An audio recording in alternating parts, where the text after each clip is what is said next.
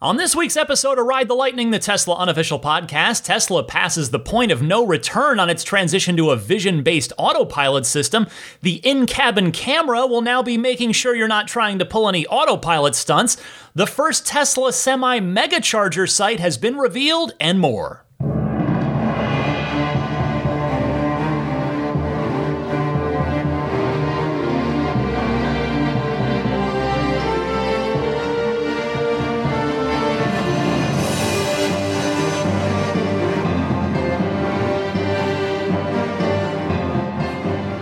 What's happening, friends? Ryan McCaffrey here with you for episode 304 of Ride the Lightning, your weekly Tesla unofficial podcast for May 30th, 2021.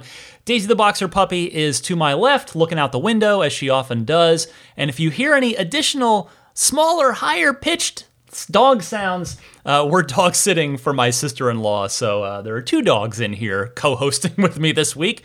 And I am happy to say that our company very kindly closed down all the operations for ahead of the holiday weekend a little early, so I am recording earlier in the day here, Friday afternoon. The sun is still out, which never happens when I record, so happy to get this episode out a little earlier to the early access Patreon backers, so hope you guys enjoy it. What else can I tell you? I had a great time at the Peterson Automotive Museum last weekend. I'm going to wait and tell you about that near the end of the show so that those of you who just want Tesla news don't have to fast forward through it if you're not interested. Finally, one other just quick PSA this week. I wanted to apologize for last week's show, episode 303. Apple Podcasts just chose not to push the podcast out right at the scheduled 6 a.m. Pacific, 9 a.m. Eastern time for some reason. I have zero control over it, and it just seems like it happens every once in a while. I go through the same process every week when I prepare the podcast and schedule it. It goes out on time on other podcast feeds, but sometimes Apple, which is where I know statistically most of you listen to this podcast, sometimes Apple will just decide, you know what? Nah, I'm going to just sit on this for a few hours. And inevitably, I get a couple emails of people going, wait, is anything wrong? Is everything okay?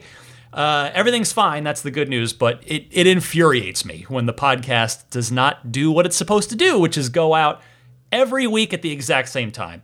Anyway, you can know that moving forward, the show is always supposed to be there for you on time, as I have proven every week for the past now, actually almost 6 years, coming up on the 6-year anniversary of Ride the Lightning pretty soon. All right, time for your weekly dose of Tesla news, and as usual, there is plenty. First up, Tesla has deleted the radar in the new build Model 3s and Model Ys. From Tesla's blog on this, they write, "We are continuing the transition to Tesla Vision, our camera-based autopilot system. Beginning with deliveries in May 2021, Model 3 and Model Y vehicles built for the North American market will no longer be equipped with radar. Instead, these will be the first Tesla vehicles to rely on camera vision and neural net processing to deliver autopilot, full self-driving, and certain active safety features. Customers who ordered before May 2021 and are matched to a car with Tesla Vision will be notified of the change through their Tesla accounts prior to delivery." So I wonder if that could affect some of you out there. For a short period during this transition, cars with Tesla Vision may be delivered with some features temporarily limited or inactive, including auto steer will be limited to a maximum speed of 75 miles per hour and a longer minimum following distance. Now, traditionally, autopilot caps at 90 miles an hour, although I guess most people are probably not using it in 90. I did just use it at 80 on the 70 mile per hour speed limit California Interstate 5 on the way down to the Peterson. So 75 is not terrible, but it's certainly not ideal for those interstate trips. Anyway, the other bit here, Smart Summon, if equipped, and emergency lane departure avoidance may be disabled at delivery. In the weeks ahead, we'll start restoring these features via a series of over-the-air software updates. All other available autopilot and full self-driving features will be active at delivery, depending on order configuration. Well, the big takeaway here is the obvious one, and that is there is no turning back now. This is it. It's Back to the Future 3. They've hijacked the train. They've pushed the DeLorean with the train past the point of no return. There is no stopping in time for the ravine. This is it. Everything's going to have to work from here. I mean, I suppose if there is, if something goes horribly wrong, there would be a way to turn back, but it would be an awfully expensive service bulletin to do it.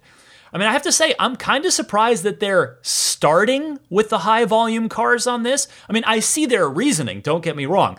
They say that transitioning the 3 and the Y to Tesla Vision first allows us to analyze a large volume of real-world data in a short amount of time, which ultimately speeds up the rollout of features based on Tesla Vision, end quote. However, there is certainly an argument to be made that they could have started with the low-volume cars, the S and the X, although I suppose that would really only be the S for a while, since we now know that the Model X won't be shipping for about another 5-6 months or so. I mean, that could have been viewed as the safer, more careful move, and that way you could pretty easily add it back in if you had to, but what this tells me is they must be confident. Elon followed this up on Twitter by saying, quote, "Pure Vision Autopilot is now rolling out in North America. There will be an update of this production release in 2 weeks. Then FSD Beta 9, version 9, also Pure Vision a week later. FSD subscription, for those of you interested in that, will be enabled around the same time," end quote. By the way, you may have heard a story about the thousands of cars that were piling up and just waiting on something before they could be delivered. A Tesla source has confirmed to me that they were waiting on new software that could run everything without the radar, for that to be completed before those cars could be released. That has now happened. Anyway, it's good to have a timeline from Elon here, and yes, I know, it's Elon time, and we'll be lucky if it's anywhere close to what he just said. I mean, it hasn't really held thus far, as he's given update after update on FSD version 9. But they've been holding a lot of cars for a while now, and so I just feel like they would not be giving an updated timeline that's reasonably optimistic if things weren't getting really, really close. So hopefully the software is going to be ready as this now is rolling out to the public. And again, we'll take a quick closer look. If this timeline holds, we're looking at the week of June 7th for the first update on Pure Vision, I guess for the rest of us that already have our cars with radar in them. Then the week of June 14th for FSD Beta 9, potentially along with the FSD subscription option right around there as well. What we thought would happen in May, or at least had hoped based on Elon's previous comments, now penciled in for June. So regardless, one way or the other, we are getting closer. On a related note, those newly delivered Teslas, and presumably the rest of us soon via a software update, will soon have our in-cabin cameras making sure that we're paying attention while autopilot is activated. This obviously won't apply to any Model S or X owners until the new S and then new X start rolling out, but it applies to everybody with a Model 3 or a Model Y. This comes via Twitter and the new Tesla owner, Kevin Smith, not the movie director, different Kevin Smith, who posted a picture of the software notes on his newly delivered Model Y. And the entry on this reads, "Cabin camera updates. The cabin camera above your rearview mirror can now detect and alert driver inattentiveness while autopilot is engaged. Camera data does not leave the car itself, which means the system cannot save or transmit information unless data sharing is enabled. To change your data settings, tap controls, safety and security, data sharing, etc., etc." So I feel like the literal backseat drivers who decided they wanted to be YouTube famous have dragged us to this point of requiring the cabin camera to be the nanny that keeps a literal eye on you to make sure that you're not doing any shenanigans while you're supposed to be paying attention while on autopilot. That said, this could still end up being a good thing as far as in-car. I mean, it's a good thing for safety, don't get me wrong, but it could also be a good thing as far as in-car convenience is concerned if the camera confirming that you're paying attention means that you don't necessarily have to have your hand on the wheel, and have that autopilot check-in every 30 seconds or so. Although, again, it's still a very good idea to keep your hand or hands on the steering wheel. But to be clear, that's not in this version. The autopilot check-ins are still there, but perhaps at some point they will drop that check-in in favor of the camera keeping an eye on you. Next up this week, new patent filings have revealed a little bit more about the Cybertruck and Tesla's plans for it.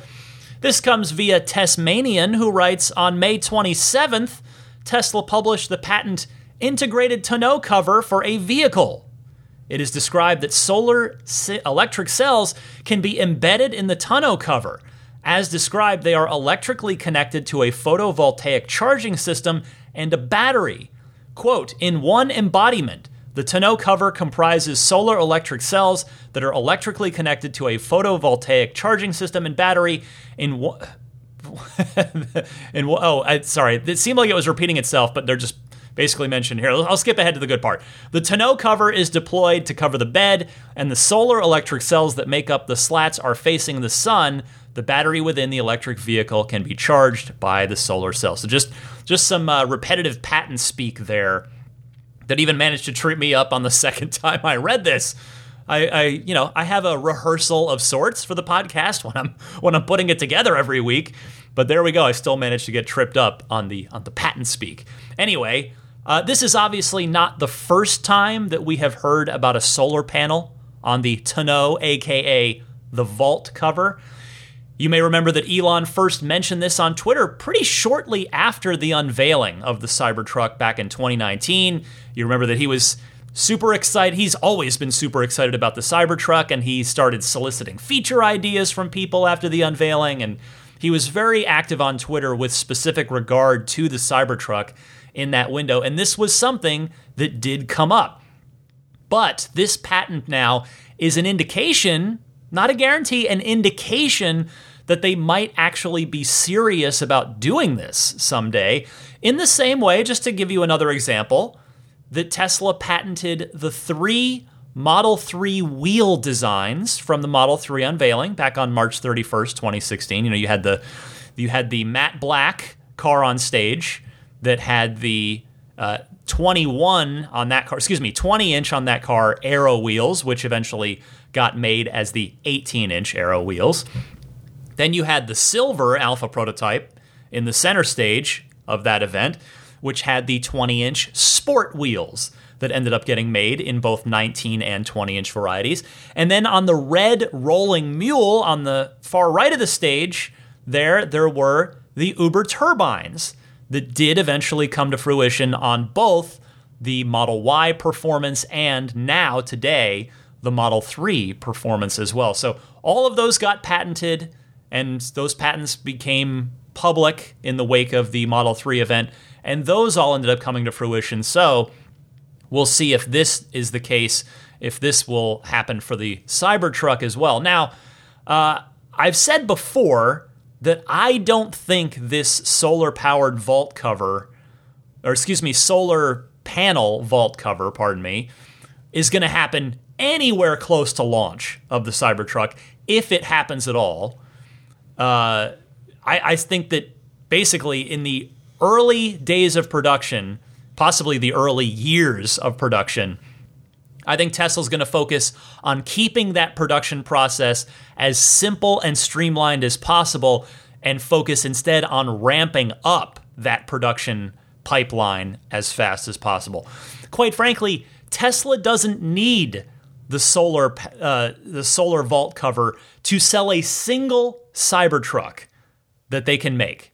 Not for the first few years, at least. They are going to sell every single Cybertruck that they can build without that option complicating the production process. So I would expect this to be pretty far down the road if it is coming. But, even if you're out there listening and thinking, well, I really want that, and I want my Cybertruck as soon as possible, because it'd be great to have that solar energy generating tonneau cover for camping trips and things like that to power your gear while you're out in nature. I would hazard an educated guess here, and it is obviously just a guess, but I think the solar vault cover could be a pretty good candidate for a retrofit. I think it's something where there's a good chance that you'll be able to purchase it after the fact and have it installed at a Tesla service center so that you could add it to your early production Cybertruck if and when this option does come along. So we'll see. Obviously, a lot of speculation on my part and all that, but as always, I'm taking my best educated guesses that I make based on obsessively covering this company week in and week out for many, many years now. Let me move on to something a little less speculative and a little more factual, and that is Tesla's first ever megacharger for the Tesla Semi is going to be installed at Frito-Lay's Modesto, California plant, according to documents. Here's Teslarati's report on this, though I do want to tip the cap to Drive Tesla Canada. They were the first to pick it up. I saw it on Teslarati. And Teslarati writes, after being unveiled in November 2017, Tesla received hundreds of pre-orders for the Semi, its first all-electric commercial vehicle. Frito-Lay was one of the first, as its parent company, PepsiCo, reserved 100 Tesla Semis on December 12th of 2017, and Frito-Lay has 15 orders. Now, documents reveal that Frito-Lay is planning for the imminent delivery of the Tesla Semi units.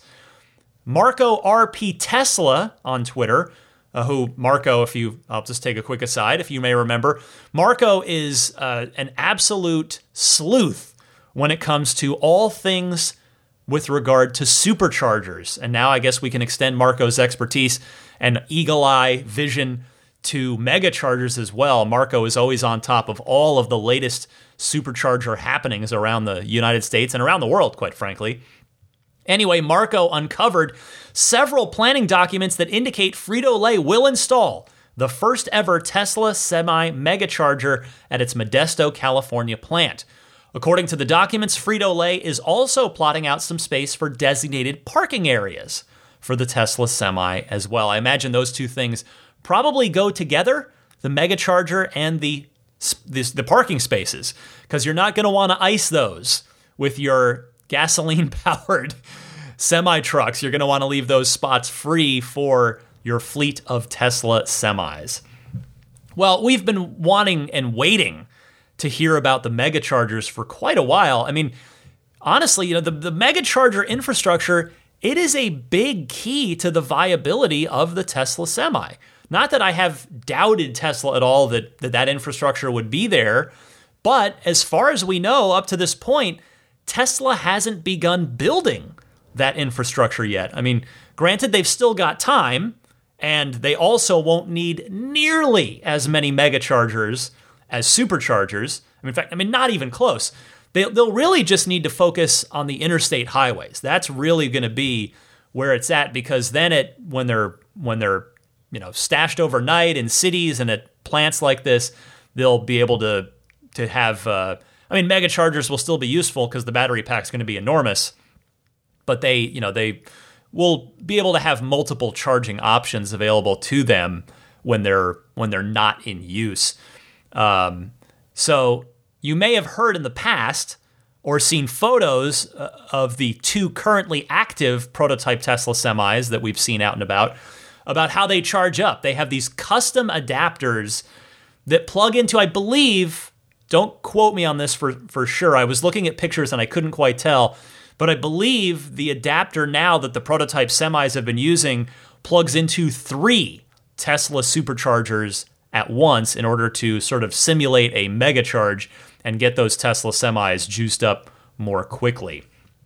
You can remember back too, those of you who've been around a long time, and I have not as an owner, but I have as an obsessive fan, the Tesla supercharger network wasn't there when the Model S shipped. There wasn't anything yet. It was just a little while longer that the first chargers went in along that San Francisco LA corridor, and they slowly started to multiply from there up and down the California driving corridor, and then the next batch of them were on the northeastern seaboard, sort of Boston to New York, and then the sort of rest of the country has filled in and filled out from there. So the expansion definitely is coming, and it's definitely a thing that Tesla is, I wouldn't say they're falling behind on it yet, again, particularly because Tesla semis are never going to be in anywhere near the volume of production that the passenger vehicles are. That's just it. So they won't need, the infrastructure challenge probably won't be quite as significant. I mean, it's still complicated in that these are high octane chargers, but they're just not going to need nearly as many of them. So it is beginning. That's the good news. So Frito-Lay, good stuff. That's going to be right here. I mean, Modesto, if you're not familiar, is not quite Tesla's backyard, but it's Tesla's neighborhood. Modesto is just a bit outside of the San Francisco Bay Area. Next this week, to my Wisconsin friends, I have a PSA for you from Mike Kimkoski, the president of the Tesla Owners Club Wisconsin, and he writes, "There's new legislative action beginning to happen in Wisconsin related to legalizing electric vehicle sales. We need your support at this crucial step in the process to ensure our elected officials hear from each of us. Fortunately, Tesla has made this very easy for us. All registered Tesla owners should receive an email from Tesla requesting your support and providing direction. All you'll need to do is browse the bill's key points, click auto sign, and the pre-formatted message will be automatically sent to your target representatives. This is very important since there are many new freshman lawmakers that might not be as familiar with the history and desire by Tesla owners to make EV sales legal in Wisconsin. Thank you for your support and commitment to move Wisconsin forward." Thank you for that, Mike. So I always like to mention these because I feel that these are important. If you would like to have your voice heard on this, be sure to contact your state legislators in Wisconsin, either by way of the method that Mike mentions, or if for some reason you did not receive that email from Tesla, just Google your state level representatives, and then you can call and or email and or write them a letter to show your support for direct EV sales in the state of Wisconsin. I'm really kind of bummed that I do keep having to do these stories from time to time, but the state by state battle in the overall war, I mean, I don't mean that. I mean, I know that's a heavy term. I guess I shouldn't use that. War, that's too serious of a term, but the state by state fight to legalize Tesla sales in all 50 states rages on. So, to Wisconsin, to my friends in Wisconsin, I genuinely and sincerely wish you good luck on this. While I'm doing PSAs, here's one more from listener Chris, who wrote me to share an unfortunate negative experience with Tesla insurance that he wanted me to pass along to everyone else so that it hopefully won't happen to any of you. In short, he says that, quote, Tesla insurance will cancel your car insurance immediately the moment your payment card declines. Zero communication. Changed your card recently and changed it in your Tesla account? That doesn't work. You'll need to call Tesla Insurance and specifically have them change the card on file. End quote. So thank you for that, Chris. And if any of you out there are using Tesla Insurance, and yes, I understand that at least as I report this, it's still only offered in California for the moment. It's planning to roll out wider soon. We know that. But I also do know that I have a lot of California listeners. It's pretty cool. My podcast hosting provider, Libsyn, they do provide pretty cool breakdowns of the sort of not demographics, but the at least the geographic downloads of this podcast. And obviously, the United States I get the most listeners in the U.S., but there are plenty. I mean, the U.K., Canada, there are a lot of you out there.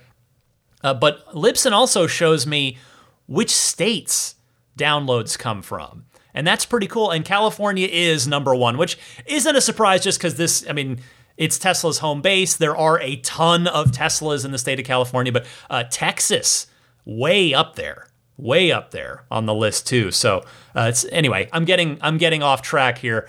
So getting back to Chris and his public service announcement with regard to Tesla insurance.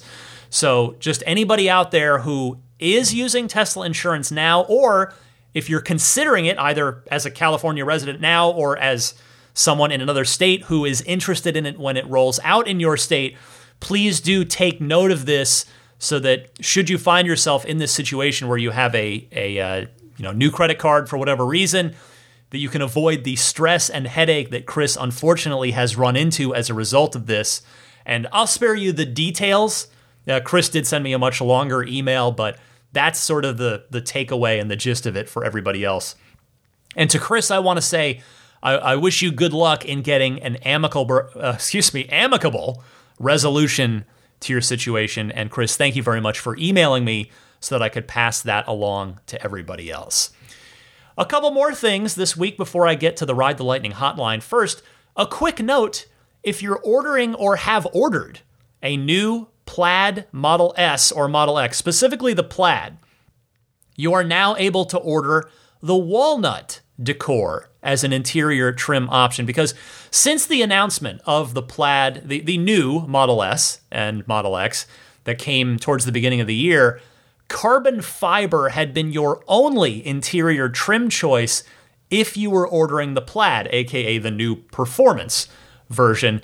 And if you wanted the walnut, well, tough. You could only get the walnut on the long range, which of course the long range only goes 0 to 60 in 3.1 seconds.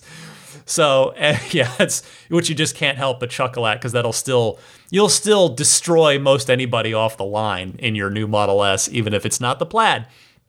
Anyway, that is no more. So kudos to Tesla. They have made that change now. So if you're ordering a Plaid, you can do the walnut decor or the carbon fiber trim. You've at least got a choice. Thank you to the Tesla Motors Reddit, and specifically the Tesla Motors Reddit user Jason Loves Tesla for spotting that and posting it. I'm not sure if Jason listens to this podcast or not, but if you're out there, Jason, thank you very much. And here, I'm always happy to see Tesla offer more options, especially because, as we've all seen, and I just got done talking about with my educated guesswork on the Cybertruck and the potential future solar vault cover, Tesla typically offers fewer options whenever they can possibly get away with it. So it's good to see them add an option here. On a more subjective note, it also means that you'll be able to really fool your passengers, because unless they look at the Plaid badge on the back of the car or know to look for the performance red brake calipers, they will get into your new Model S or, at some point, Model X, and they'll just think it's a regular Model S, although with the sweet new interior, don't get me wrong, and they'll be like, wow, cool interior. This is awesome. It's like the future in here. They'll see that wood trim, and they're not going to expect a 0 to 60 launch that takes only 1.99 seconds. Because at least with that carbon fiber trim, you get in that car, and if you don't know better, you're going to see that and go, carbon fiber, huh? This thing's pretty sporty and performance-oriented, isn't it? And then you'll probably still be taken aback by the 1.99 second 0 to 60 time, but at least you can do it a little more stealthy now, should you so choose. And speaking of the Plaid Model S, one way or the other, I will have coverage of the delivery event next week. My hope is that it's going to be as a first-hand experience if I'm lucky enough to get invited.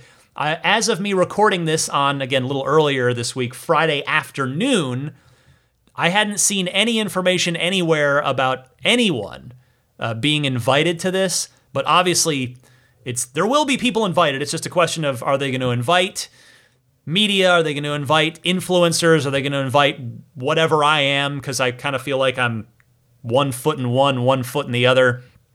And the only people we know they're going to invite are at least some of you reservation holders, you order holders, who are waiting on your plaid Model S. Some of you are going to get to go. So this is a public event of some kind. I'm crossing my fingers that I might be lucky enough to attend. But anyway, we will see about that. Finally this week, if you would like to have your artwork memorialized on the walls of Giga Berlin, now's your chance. You can be a part, you can sort of contribute to the culture of Tesla. And I'm being completely serious here.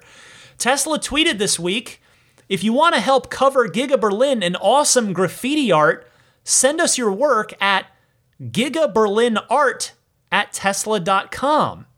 So that's all. I think that's awesome. Elon has been talking about how he's kind of envisioning an 80s rave theme for Giga Berlin and talking about the grand opening party having an all-night rave after the actual ceremony. And this seems to be in the spirit of that. They want to, get the graffiti art on the walls. I presume probably outside and inside walls. Tesla didn't specify here, but anyway, that's the address if you're interested. If I know their math, just simple math says that I must have some artists out there of all stripes listening to this. So if you've got a good idea for something or something already in your portfolio, send it Tesla's way. gigaberlinart@tesla.com. All right, that will bring me to the end of this week's Tesla News Block, but stick around. There is plenty more coming up in this week's episode. First, your Ride the Lightning hotline calls. Got some good calls, good topics here. And then later on in the podcast, as I mentioned at the top, I will tell you about my experience visiting the next generation Tesla Roadster at the Peterson Automotive Museum in Los Angeles. So all that is coming up right after this. This is Steve Downs, the voice of Master Chief, Sierra 117. You're listening to Ride the Lightning, the Tesla unofficial podcast. That Cybertruck looks a lot like a warthog, doesn't it? Master Chief, out. I've got plenty of great stuff lined up here in the Ride the Lightning hotline. Thanks to everyone who called in over this past week. And I remind you that you are invited. I would love to hear from you and feature you on the podcast. You can call in one of two easy ways. Either use your smartphone's built-in voice recording software, record your question. Please try to keep it to 90 seconds or less, and email that file to me at teslapodcast@gmail.com. Alternatively, you can leave that same message right on the Ride the Lightning hotline directly, and that's a toll-free number. You just call and leave a message. It's 1-888-989-8752. Again, that's 1-888-989-TSLA. And if you know someone special with an upcoming birthday, anniversary, graduation, or some other special occasion, you can give them a unique gift of recorded voices from friends and family telling them why they're special. The recordings can be podcasted or put onto a keepsake. Visit lifeonrecord.com to learn more. Here's Pete from Carmel to kick us off. Hey Ryan, Pete Chalet from Carmel, Indiana. I heard your piece on the gas tax issue in Texas, and I agree it's most likely that it's maybe a political thing. The other possibility, though, is maybe they're counting other factors. Could it be that they're accounting for additional grid load because of EV charging? Maybe that's somehow funneled into some public charging stations, or maybe it has to do with the strain on the grid in general and accounting for that monetarily. I don't know. I try to put a positive spin on it. Hopefully that's the case and it's not something nefarious. Thanks again for everything. Take care. Pete, I appreciate your call, and you make a good point here. I shouldn't necessarily be so quick to judge without all the facts. I hope you're right. I hope there's more to this than what there appears to be on the surface. Although while we're on the subject, though, your call reminded me of, unfortunately, some bad news to pass along to the audience here. The 87th Texas legislative session ends, at least as far as when this podcast publishes officially, tomorrow. It ends May 31st. That's the last day of this Texas legislative session. And well, the 31st is a holiday, Memorial Day here in the United States. So unless some miracle happens after I record over the weekend, which I guess could happen, but it's, as of now, it does not look like Tesla's going to get any change in the law there in Texas to be able to sell their vehicles directly to consumers before the Cybertruck goes into production. Because, as you may remember, the Texas legislature only meets every other year. So that means they will not reconvene until January of 2023. And even accounting for any possible Cybertruck delays, it's going to be in production well before then. So that's a real bummer, because I know a lot of people out there want to go take delivery of their Cybertruck, factory delivery at Giga Texas, check it out, take a tour, drive your truck home. But, oh man, that's a bummer. Anyway, Pete, thank you so much for calling in. It is always great to hear from you. Next up is the real life Tiny, responding to one of the callers from last week about the 4680 cells in the Model Y. Go ahead, Tiny. DMC Ryan, it's your old friend, the real life Tiny. I was just calling to touch base with you, and I had a little comment about a response you had to somebody's question on episode 302 in regards to the Model Y, the 4680 cells, and the possibility of the Model Y having extended range. You made an excellent couple of points about Tesla kind of always being cell constrained, plus the fact that Fremont would have to stop for a retrofit to be able to produce the 4680 cells before they started doing that, because the Model Ys with 4680s would have to, as you put it, coexist with the other type of cells, the Model Ys with the other type of cells out in the wild. The comment that I wanted to add to that is that what it also accomplishes is that it kind of bakes in the opportunity for Tesla to just flip a switch here in the near future, relatively near future. A couple of years from now, when Fremont is retrofitted and all of the different gigafactories are ready to be putting 4680 cells into Model Ys, whenever they're ready to do that, they're able to just flip a switch one day and say, boom, Model Y has a range of over 400 miles or near 500 miles or whatever the case might be. Elon has made the point in the past that it doesn't matter how much cash Tesla has on hand, they can't necessarily continue to innovate at an unlimited rate based upon the cash they have on hand unless somebody can tell him where there's a store where he can purchase the best engineers in the world. This way, the engineering's already done, and since Tesla is the current king of range anyway right now, this way they can continue to ride that high of being the king of range until such time as the competition begins to catch up, and then boom, they flip the switch and the 4680s are unleashing the true range that's available in these new Model Y version 2.0, as you put it. So I just wanted to point that out. That might be an additional kind of benefit to the 4680 cells, and another added reason why they're not going to unlock that full range potential in the Model Y right now. But I just wanted to touch base. First time call. Love the podcast. Keep it up, buddy. Excellent call here, Tiny. I think great point. And I think you've added to my argument on that really well. And you said this was your first call. I hope it's not your last. You have got a great radio voice. And I'm being completely serious. The first struck me right away. I was like, wow, this guy's got a really good radio voice. So don't be a stranger. Thank you for continuing to listen and support the podcast. Let's keep it rolling with David from Dublin talking about Smart Shift. Hey Ryan, it's David here in Dublin in Ireland. Just a thought about the new smart shifting feature coming to the new Model S and X's. Wondering if there's any reason that this feature couldn't also come to us Model 3 owners. And that although we have a stalk to shift up and down, there's no reason that the smart shift couldn't also work, where you can override it with the shifting lever, but of itself, if it's just a piece of software, I don't see why it couldn't be integrated into Model 3, Model Y. And as I say, if we don't like the selection it's making, unlike the S and the X, it's even easier to override it with just a quick flip of the stalk. It's a feature which I have to say I would enjoy. If it can accurately predict what you want to do, it would be one less thing to have to do. Welcome your thoughts. David, good call here, because yes, I believe it will. That's a really good point to bring up that I confess I hadn't even really thought about, but now that you've made me think about it, yeah, I believe it will, quite possibly sooner rather than later. On top of that, there are plenty of features that might not make sense on the cheaper, higher volume cars that do make sense on the premium S and X. Like, we'll give you an example. The second screen for the second row of the S and the X. But Smart Shift makes sense to roll out wide because, number one, as you said, software, they could do it.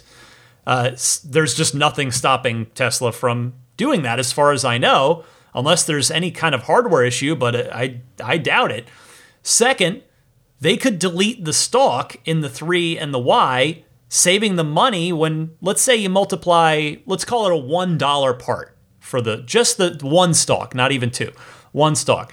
Well, $1 part, 1 million cars a year between the 3 and the Y, well, that adds up pretty quickly. I mean, heck, if they were willing to revise the steering wheel and add on the turn signal buttons on there and the basically kind of mirror the functionality of the Model S steering wheel, if not the form. I'm not saying that they should necessarily go full yoke for the 3 and the Y, but they could seemingly delete both stalks on the 3 and the Y and have no stalks in any of the production vehicles.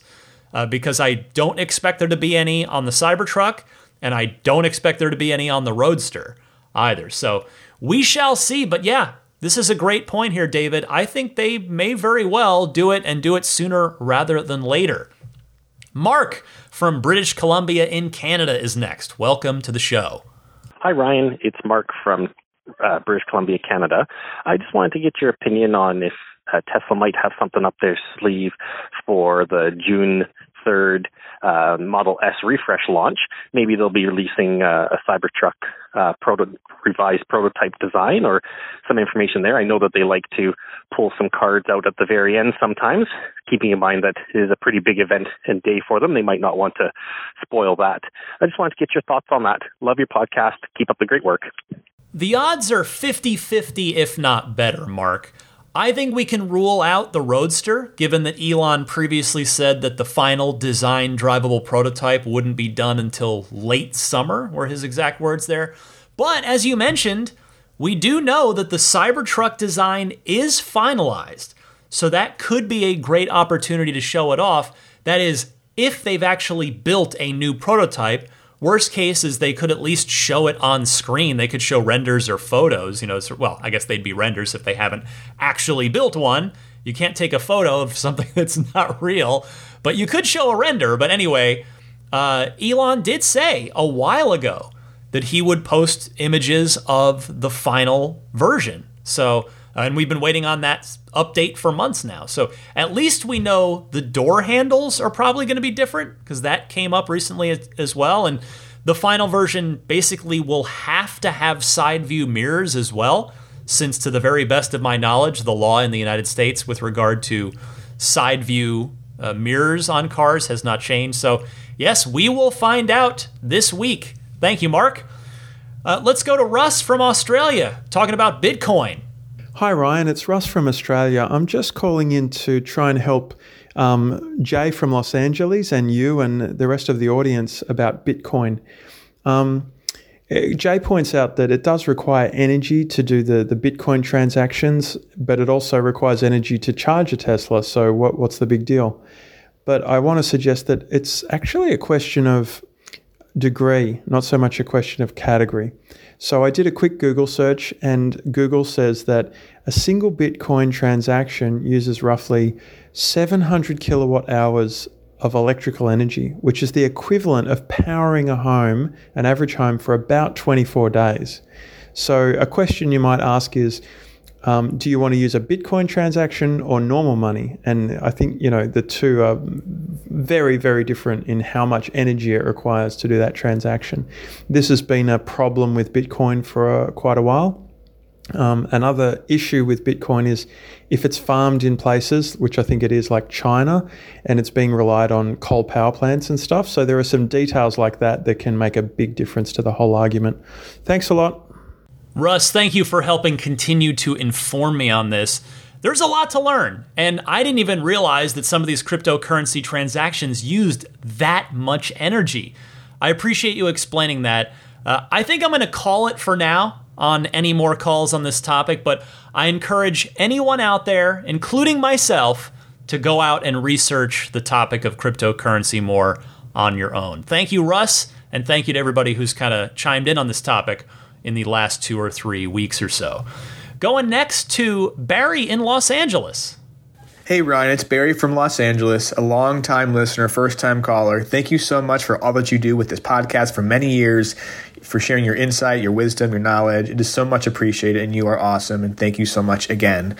So I'm calling about Autopilot. I have a 2018, December 2018 mid-range Model 3, and my wife and I were driving back from Palm Springs to Los Angeles the other weekend, and we had Autopilot turned on in the left-hand lane, going about 80, 85 miles per hour, and all of a sudden the car swerved into the right-hand lane. I guess for a moment there were no dashes, just for a few feet, and I guess our car was trying to recenter itself, and we almost hit the car in the right-hand lane, if that makes sense. I took over, and we were fine, but it was definitely a really scary moment, and my wife was definitely really alarmed. And, we're planning a long road trip in a few weeks, and the idea of using Autopilot is really scaring her, and I get it.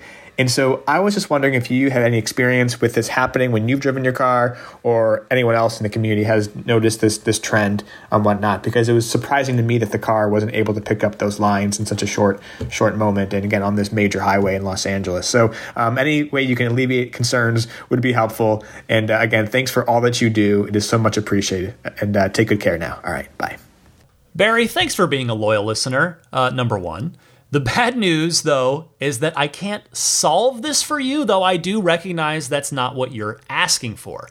You're hoping that I can help reassure you and your wife, and I think I can, at least a little bit. So the short answer is that Autopilot does still occasionally do weird, unexpected things, even in places that you've been 100 times. It can be lighting, it can be the reflections, the markings on the road, as you noted, or just a lot of other factors. So it is important to keep your hands on the wheel, or, at least one in a spot where you're ready to grab control immediately if necessary. I mean, for me on road trips, I tend to go with one of my hands on the bottom of the wheel at either the 5 or 7 o'clock position on either side of the sort of bottom spoke, for lack of a better term, of the steering wheel. Anyway, the other thing I can say is that, as you know, I know I'm stating the obvious here, Autopilot is improving all the time.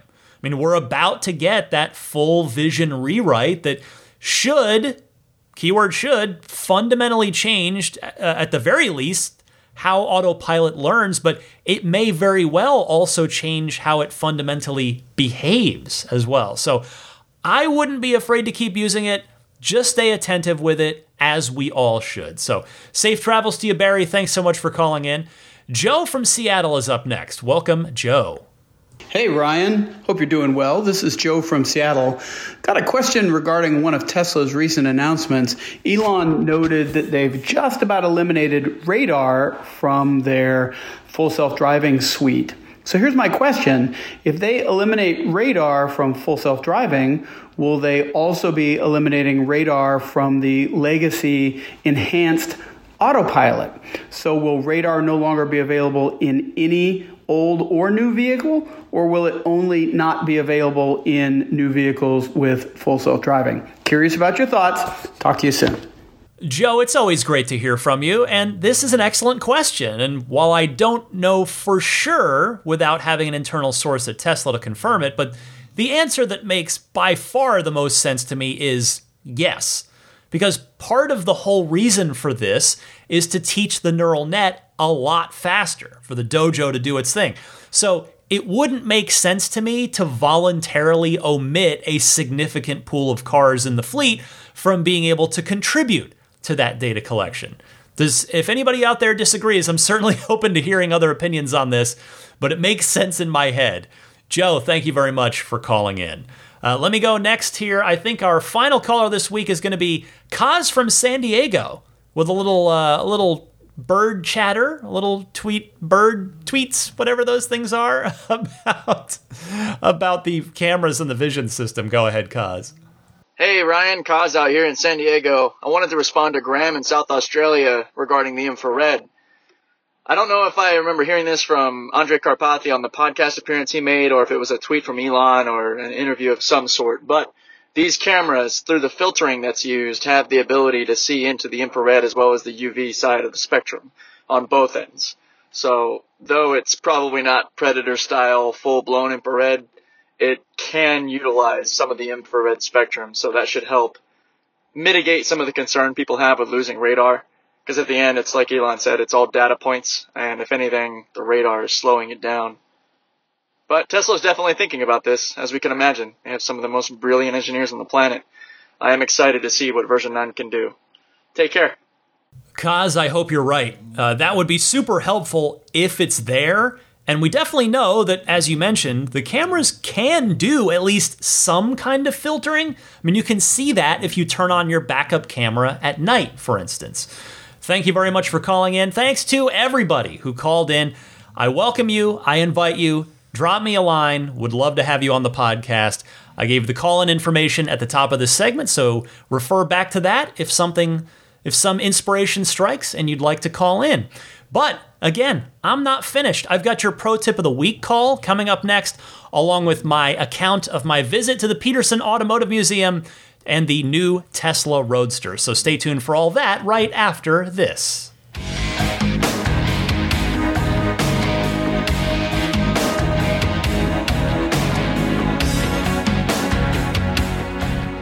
Okay, well, if you've been waiting for this part of the podcast, it has arrived. My recap of my visit to the Peterson Automotive Museum in Los Angeles. First, I want to thank my friend Michael, who had also finished getting fully vaccinated recently. We hadn't actually seen each other in a while, though we've texted plenty. And I reached out to him and said, hey, I'm going to do this crazy thing just drive down on Sunday and probably drive back right afterwards to not miss, not have to take off work the next day on Monday. Would you want to ride down with me? And at first he actually wrote back and was like, thanks, but no, I don't think I can do it. And then he came back to me like a day later or something and was like, you know what? I want to go. So it was really great to have him along for the ride. We got a chance to really catch up. And I'll tell you, you've got a good friend when you can talk for what amounted to 14 hours straight, because it was all the way down, the visit at the museum, and then all the way back. And there was no dead air. We talked the whole time. It was fantastic. So thank you, Michael, for riding along. I know he's listening. So, okay, the Peterson Museum, we get there in the middle of the afternoon, and we didn't go right to the Roadster because we knew we had the intimate viewing experience with it, the separate tickets for that later on after the museum had closed. So we just started checking out the museum. We were just walking around. There's a ton of neat stuff right on the ground floor. There is a actual functioning Warthog from Halo for my fellow video game fans out there. It's based on a 2006 Hummer. So they built one off of that for a promotional thing back for the release of Halo 4. So I thought that was pretty interesting because at first when I looked at it, I was like, oh, that's fake. That's not a real vehicle. But then I read the placard that explained the Hummer basis, and then looked under it, and it had a towel underneath, and it had it was, I guess it had been dripping a little oil, so it was a real thing. That thing actually runs. I thought that was neat. And then right in that same space, they had a couple of Batmobiles, which I've been a Batman fan since I was a little kid. I mean, I watched all of the Adam West episodes from the 1966 show on Nick at Night when I was a kid, and I guess technically I was 8 years old when the 1989 Tim Burton Batman came out, and that became my favorite movie ever. I was obsessed with that movie, and the Batmobile was always so cool to me from that film. Well, they had one of them. There are apparently, the placard explained, there are several, so that was really neat to see. And then they even had I believe it was a replica of the 1966 Adam West Batmobile, which was neat. So really, really fun to see all that stuff. And then just making our way around the rest of the museum. There's so many interesting things to see. But we made sure I got tickets to go down into the vault and take the vault tour, it's down in what amounts to a parking garage where they just have a bunch of extra cool cars with no formal placards. They're not in the active display of the museum. But I wanted to go down there because I knew they had one of the 3 original 24-karat gold-plated DeLoreans. I'll spare you the whole story, but the short version of it is this was one of the original 2, and then the third one was actually the last DeLorean made because they had made spare parts for the 2 that did get made in case anything happened to them. Then when DeLorean was going under at the factory, they knew they were going to all be out of a job and the end of the line was coming. So they assembled a third gold DeLorean. This was one of the original 2. And I knew a lot about it, but I was speaking to one of the museum guides down there. And what I didn't know is that this one has never been started, which is crazy. It was what I'm told is it was rolled into the first owner was a private, I guess not, yeah, private bank owner. This person owned a bank in Texas, and it was on display in his bank window to bring people into the bank for many, many years until the Peterson got their hands on it. And I guess he just rolled it off the truck and rolled it into the bank and rolled it out. And I mean, I suppose it has been started. It would have been started back at DMC at the factory. They would have started it to make sure the car worked. But that's wild that it's basically never been started in 40 years. But that was one of the few rare DeLoreans that I've never seen with my own eyes in all my long years being with and around DeLoreans. So it was really cool to see it. It's something else seeing a 24-karat gold-plated stainless steel car. So that was definitely worth it. But the Roadster itself, let me tell you about the Tesla Roadster itself. Again, I've had the privilege of seeing it twice before. The first time under really bad artificial event lighting at the Tesla Design Studio at the Model Y event, and I couldn't get anywhere near the car.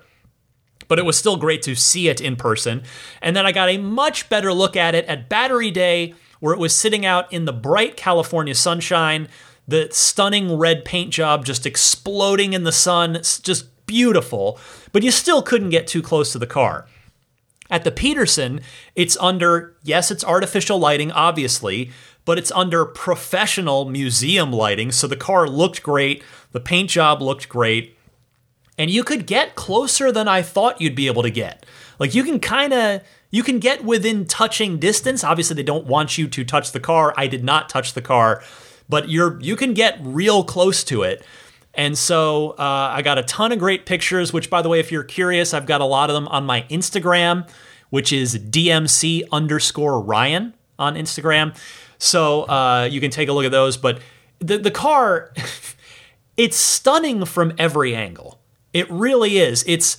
There's not a bad angle on the car. There's not a single it kind of doesn't look great that way. No, from head on, it looks like it wants to murder you. Like it came from the future. It was sent back through time to kill John Connor.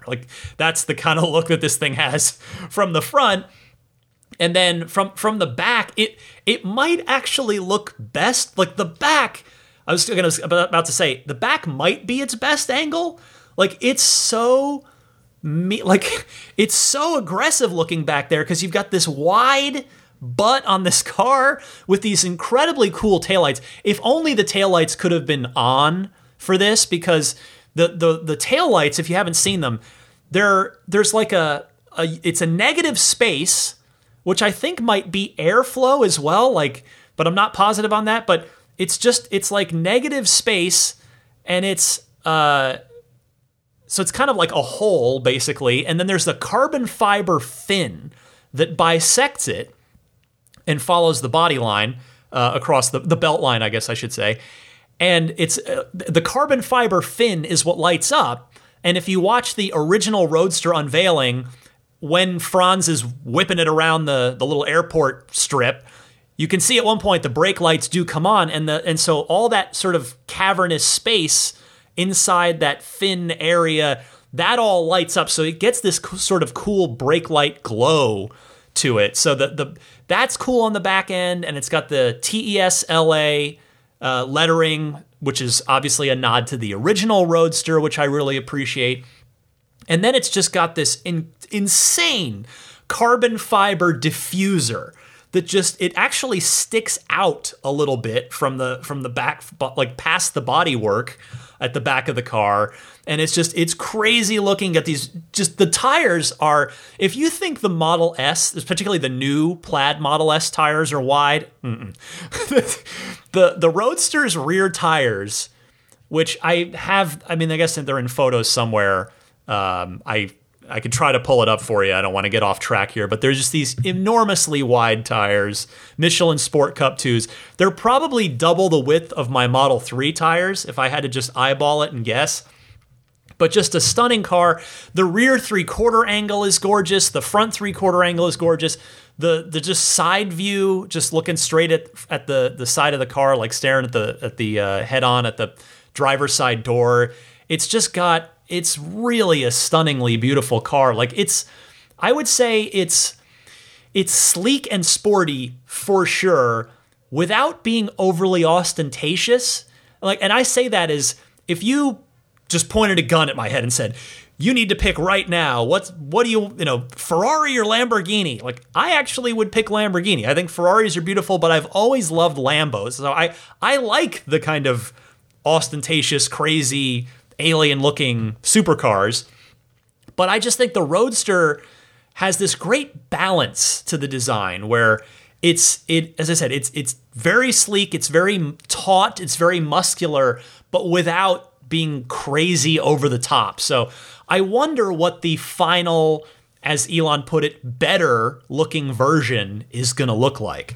And again, I talked about the paint job, but what I can also tell you is one of my primary objectives when making this field trip, as it were, was to get measurements off the car, because I need to know how wide it is and how low it is, so that I can see if it's even going to fit in my weird San Francisco garage ingress and egress, just the whole, hashtag first world problems. Believe me, I understand. But I was really, because I know that Tesla will just never give us the measurements of the car. I mean, and I know this isn't the final version of the car, but it's going to be probably really, really close.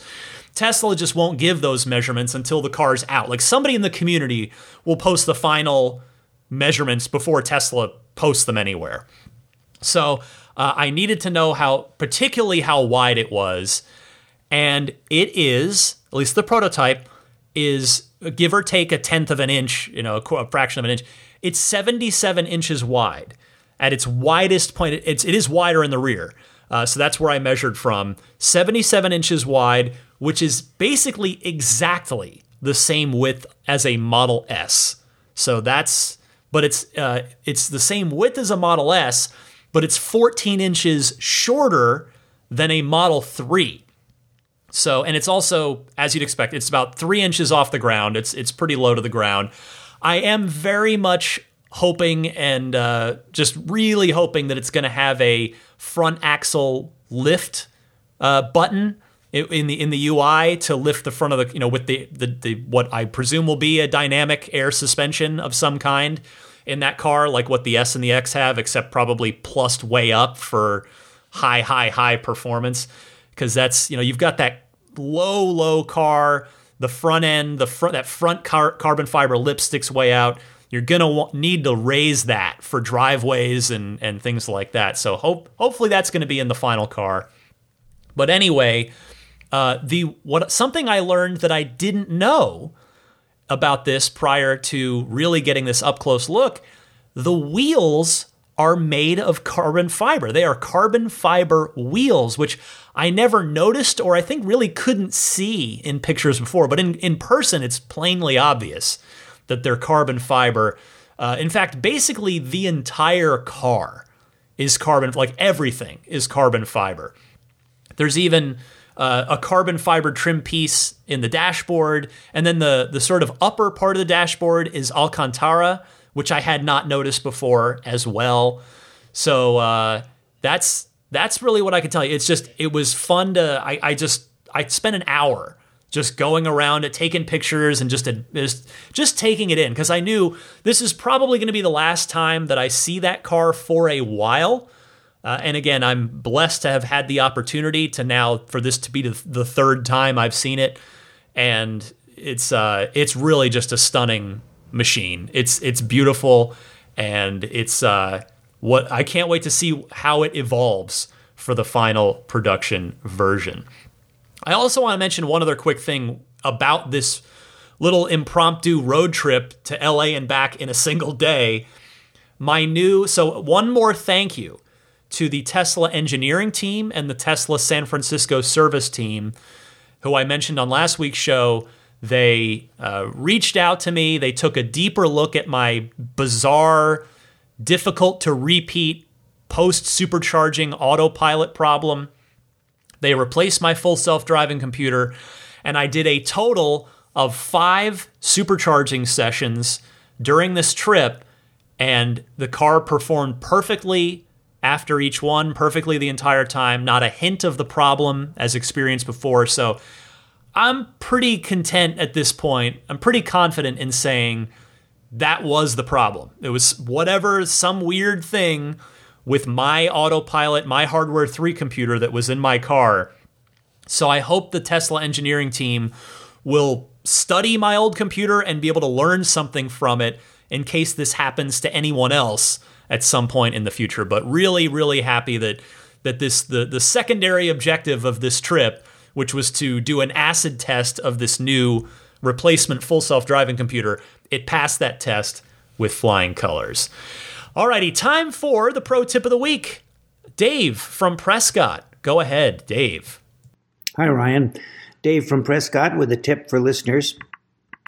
I was returning a Model 3 loaner car to Tesla in Phoenix when I noticed that the airflow from the air conditioning was split and separated onto each side of the steering wheel. This naturally aroused my curiosity, so when I got back in my own Model 3, put my thumb and forefinger together, placed it in the center of the airflow of the air conditioning, and then spread my fingers. And lo and behold, the airflow separated into dual directions, one on each side of the steering wheel. I don't like the airflow in my face, so this is great. It moves the airflow to each side of my face, keeps the head area cool, and eliminates the face draft. As a first-time experience, I thought this was major cool. On another note, I was cruising along I-10 when the car in front of me swerved to the right, exposing a 4x20 piece of sheet metal sticking halfway into the left lane, forcing me to take control of the car to get around it. When things like this happen, I wonder if it's ever going to be possible to truly have full self-driving. Dave, thank you very much for calling in with this one, because this is one of those pro tips that I had heard about forever ago, but I now realize Tesla doesn't explain this at all in the car, so a lot of people might not actually know about it. Yes, you can split each of the front seat climate zones from one wave of air into 2. I use this one myself, in fact, so I hope some other people out there benefit from this one. Thank you again, Dave. And once more, if you've got a pro tip of the week, call in with it. I gave you the call-in information earlier in the show, but if you've got something of interest that's you want to share with your fellow owners and enthusiasts that might not seem super obvious, I'd love to hear from you. All right, and with that, it is time to wind down and wrap up Ride the Lightning episode 304. First, I want to mention the Patreon. So I'm out here doing work every week. Hopefully you like it. If you made it this far, odds are you probably like it. So I hope that at some point in time, whether you've been listening for a while and I have earned your trust and you earned your support, maybe you're a newer listener and I've still got to earn that trust and support. But I do hope that at some point you might think, you know what, maybe I will support Ryan on Patreon because I really enjoy his podcast and the effort that he clearly puts into it. So you can find all of the information about the Patreon and the different levels that you can pledge at on my Patreon page, which is patreon.com/Tesla podcast, Patreon. Those support tiers start at just $5 a month. So what is that, like a cup of coffee? And that will get you early access to each week's episode. And as I mentioned at the top of the show, in this case, the Patreon backers at that tier or higher are going to get their episode pretty early this week. So you can join that crowd if you so choose. And I'll also mention that if you just want to say, yes, I'd like to support you, Ryan, but I just kind of want to pay once, not every month, there is an annual option. And if you choose that, it'll just bill you once for a year, and it'll even give you a 5% discount for doing that. So perhaps that will be of interest to you sometime, whether it's today, whether it's tomorrow, whether it's at some point soon. Next, let me mention Immaculate Reflections. My wonderful detailing friend Jeff, the guy is an absolute wizard as far as detailing goes. He will take such good care of your car. And if you mention that you listen to the show, there's a discount waiting for you. So you can book in with him, but via his website, which is irdetailing.com. He offers, every major detailing service that you can think of. The big three are paint correction. There's paint protection film. I guess that's probably the most popular one, right? You get that protective film on at least the front of the car, if not the whole thing. And then ceramic coating. If you really don't want to be bothered to wax your car for the next 3 to 5 years, get it ceramic coated, because that's what it does. It is a super wax and the water will just beat off your car. My car is rolling proof of that. So irdetailing.com there.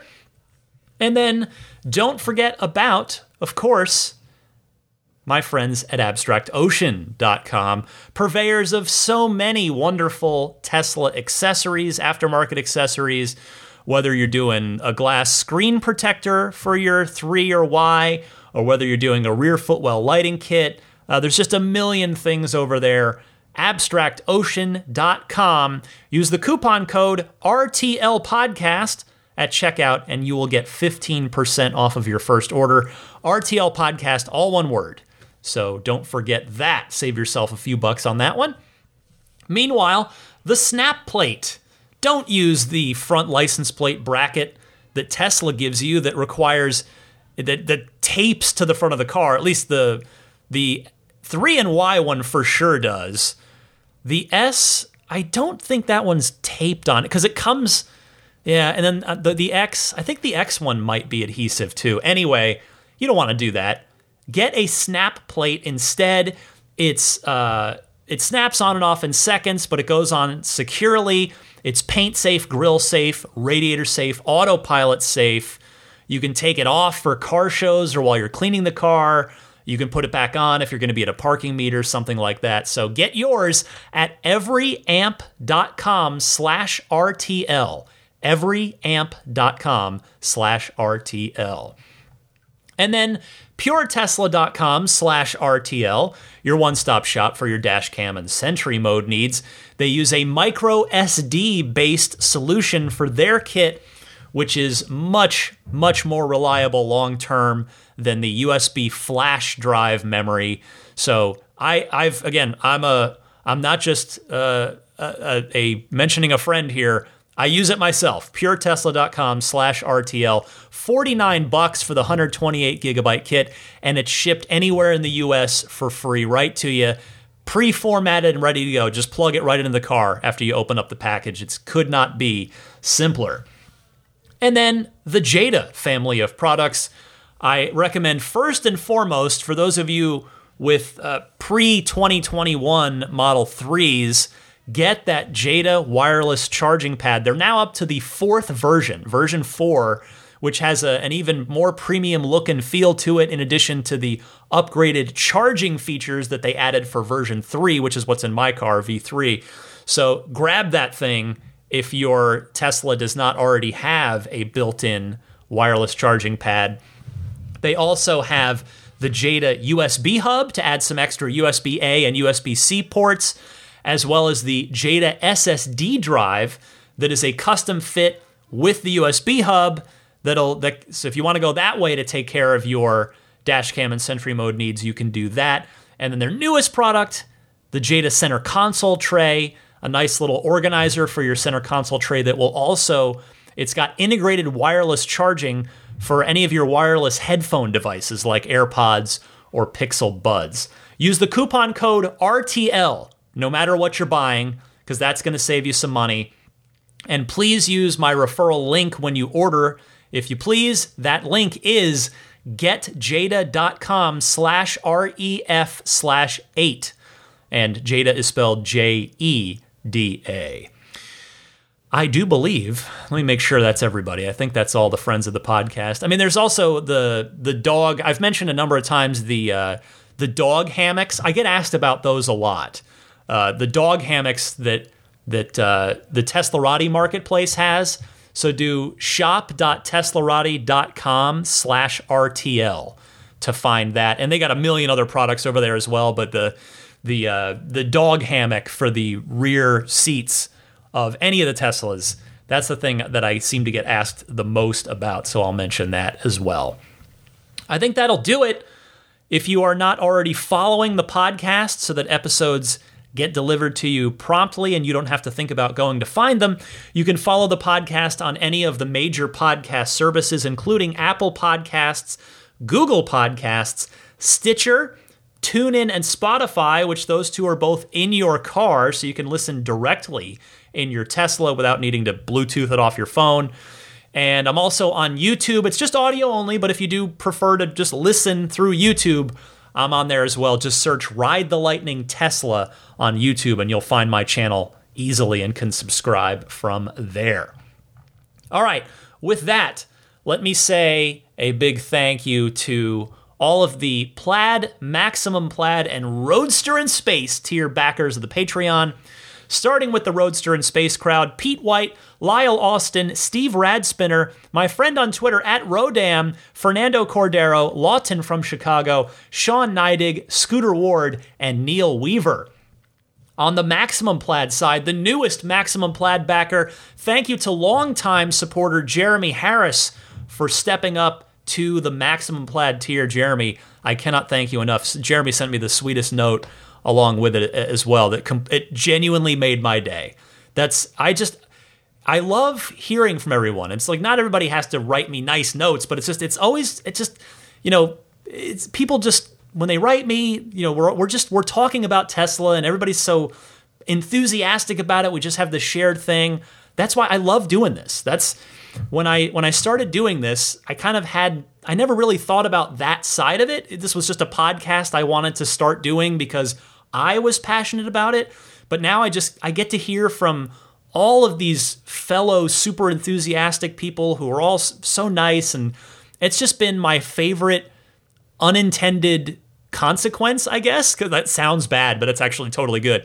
But that, like, the unintended or unexpected positive side effect of of this thing is just I get to hear from all of you, and it's just so much fun to get your calls and your emails and your tweets and things. So anyway, thank you, Jeremy Harris.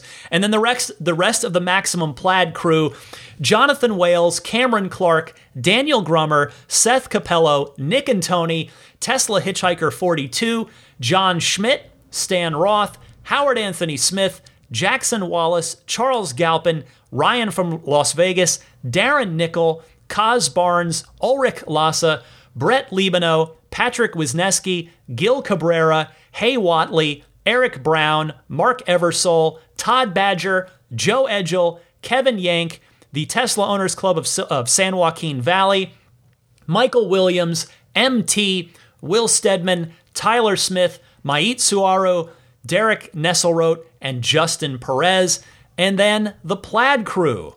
I don't remember if I might have mentioned, the latest one there, regardless, is Nick Dean. I just can't remember if Rick was new last week and I forgot to update my notes. But in any case, thank you, Rick, and welcome. Thank you for your support.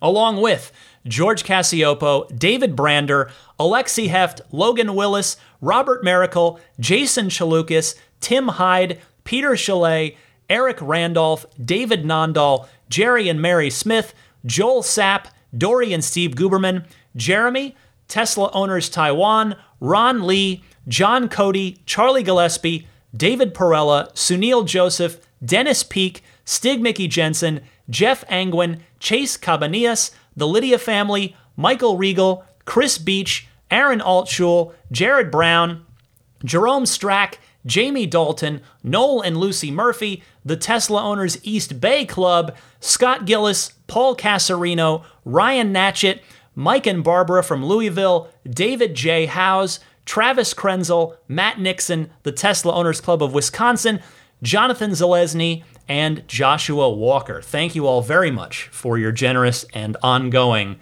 Patreon support. With that, I will bid you adieu while the sun is still shining. I'm going to go out and walk Daisy now.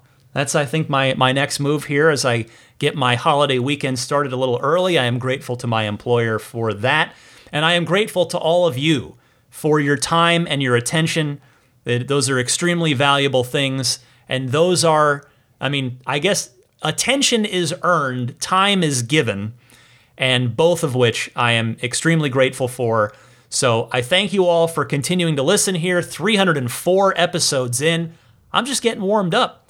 As I've said many times, the next couple of years of Tesla are going to be as exciting or more than all the previous years combined. It's just a fun time to be following this company and waiting for these new cars. There's just all sorts of fun to be had. So I'll be here with you every step of the way for that. Every Sunday, no matter what Apple Podcasts says on occasion, every Sunday at 9 a.m. Eastern, 6 a.m. Pacific, or if you're backing me on Patreon, earlier than that. And so, for Daisy the Boxer, I'm Ryan McCaffrey. This was Ride the Lightning 304, and I will see you back here next week.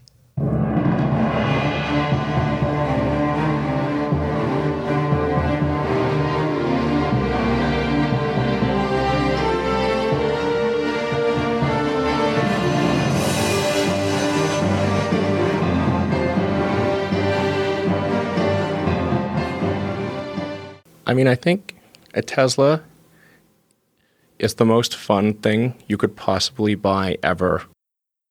That's what it's meant to be. Our goal is to make it's not exactly a car. It's actually a thing to maximize enjoyment. It's maximum fun.